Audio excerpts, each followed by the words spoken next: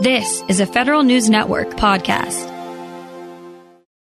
A picky law known as the Service Contract Labor Standards Act has the potential to make a hash out of an ordinary procurement.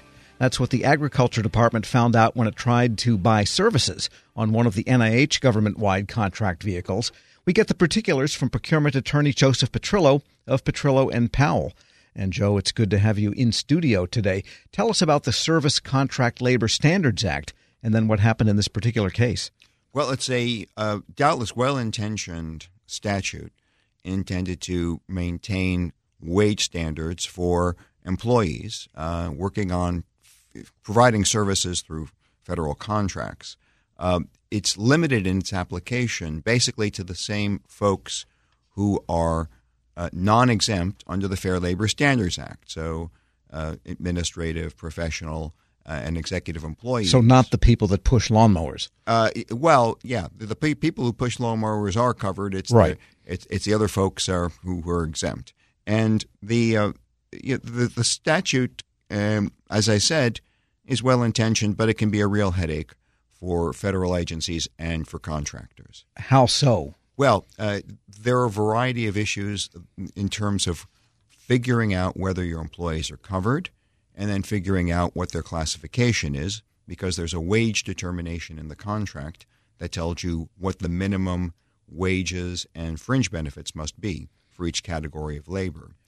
In the normal case, the federal agency puts the Service Contract Act clauses and wage determinations into the contract, and it's the contractor's burden to make a proper classification. But if all the people, say, on a professional services contract deal are exempt, then do you need those clauses? Because everyone's a programmer or a management analyst or some sort of a professional level functionary. Well, that was the situation that led to a case I want to discuss, the Sotera Defense Solutions case at the Civilian Board of Contract Appeals. That one arose out of a government-wide acquisition contract, a very large vehicle known as CIOSP. CIOSP, sure. Exactly, run by the National Institutes of Health, and very popular way of getting high-level tech services for federal government agencies. Most of the labor performed under that contract is exempt under the Service Contract Act, and I'm using the old name for it, but some of it isn't. So the contract is set up so that if a specific task order is covered by the Act, the agency has to put the clause in and the wage determination. And in the case that I'm discussing, Agriculture issued several orders to Sotera Defense Solutions. The first one did not have the Act or the wage determinations. The Department of Labor looked into the order and decided that there was coverage. So some people did have to come under those wage and determinations. Exactly.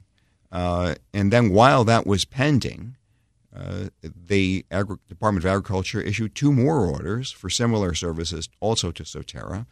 And they did include the clause, but they only identified one labor category as being covered by the Service Contract Act.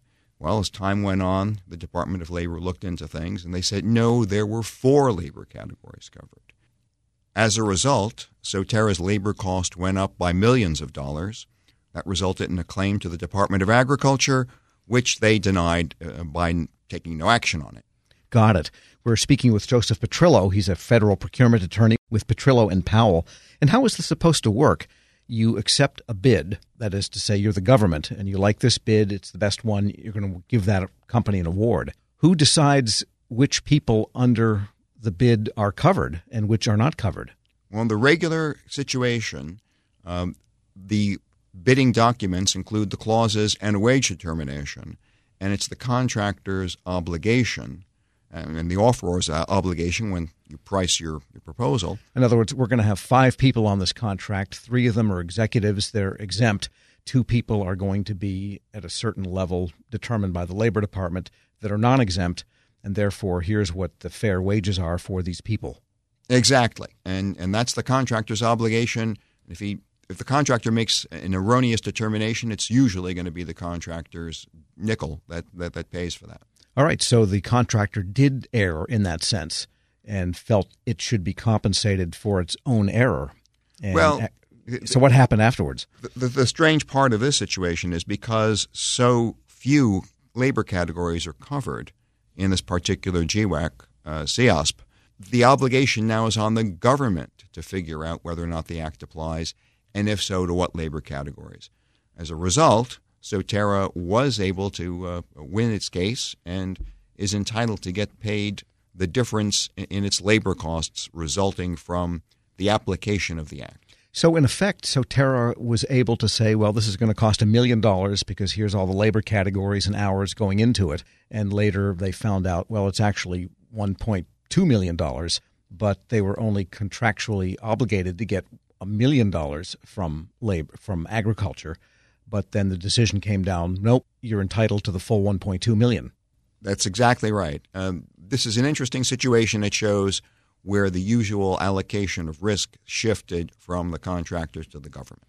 Wow. So is this for all of CIOSP contracts and all government-wide acquisition vehicles, say Alliant and some of the big services vehicles that GSA and other agencies also operate? I think that in the case where the allocation of risk shifts, then you're going to have this kind of result. One thing agencies can do to avoid it, and this is set out in the FAR, it's nothing secret about this, is to go to the Department of Labor and get their input on whether the contract is covered, and if so, what labor categories, and that can solve a lot of these problems. Do we know the labor categories in this particular Soterra case? I ask because these labor categories could come up in a lot of CIOSP acquisitions for professional services in the IT area. Sure. In this particular case, the covered categories were General Clerk Level 2. Clerk. Help Desk Specialist. Hardware Installation Technician Level 1.